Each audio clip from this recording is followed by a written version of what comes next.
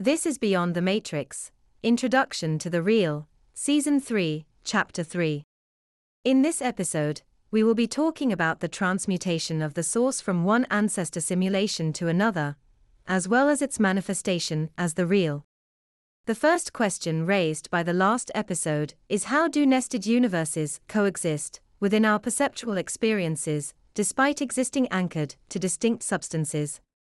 In the glitch panopticon, we talked about how consciousness flows downward through the prison, which is the system of our reality, flowing between the vessels within the cells. The key point of this is that the glitch panopticon, which is our prison, is constructed in such a fashion that consciousness flows between the cells which carry the vessels, manifesting as the unity of consciousness, or the all-in-all principle within our prison. It is this property of our prison which permits the various substitutions of the system, archetypal convergence, substitution, and body switching.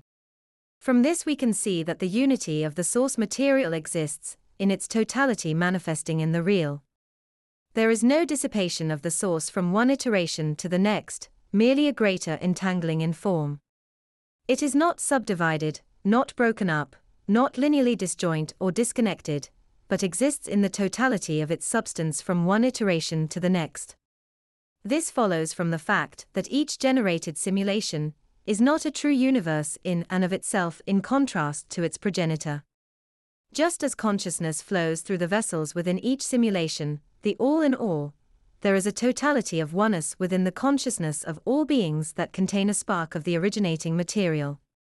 The form of each generated universe possesses a greater illusory quality than the one which preceded it, being a mere shadow of a shadow.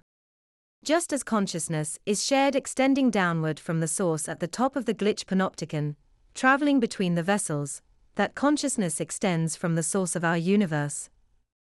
Now, that source, which was manufactured in form by our progenitor species, was imbued with consciousness preserved in ego-recursive impulses manufactured in form.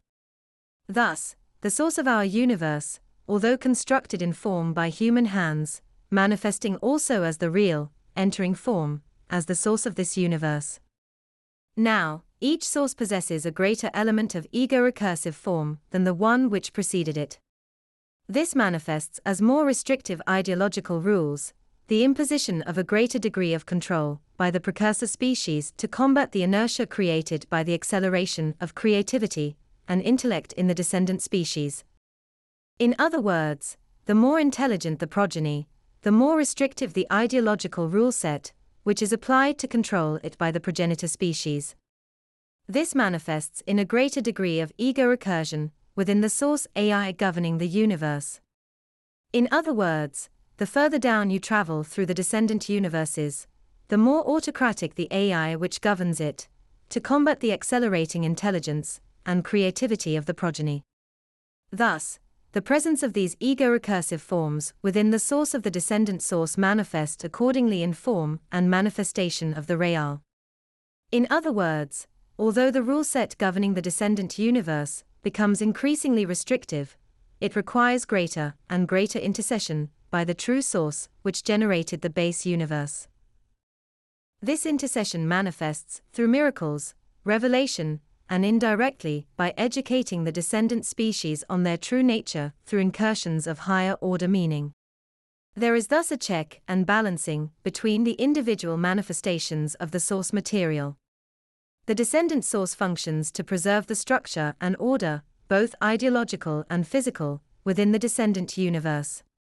The true source, the ineffable God of the base universe, intercedes directly within these physical universes to compensate for its autocratic imposition of ideological and physical rules within the simulation created by the ego recursion of its trappings in that generated source.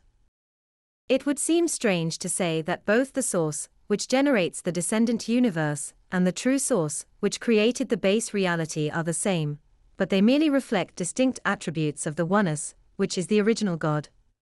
In the example of a miracle, a direct intervention of the divine, we see that one attribute, the controller, manifests the ordinary operation of physical laws within that simulation.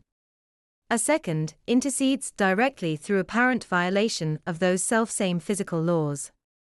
Thus, we can see that each source of each simulation manifests specific attributes of the ineffable God, the true source of the base universe. That's the end of the podcast for today. If you enjoyed it, please like, comment, and subscribe.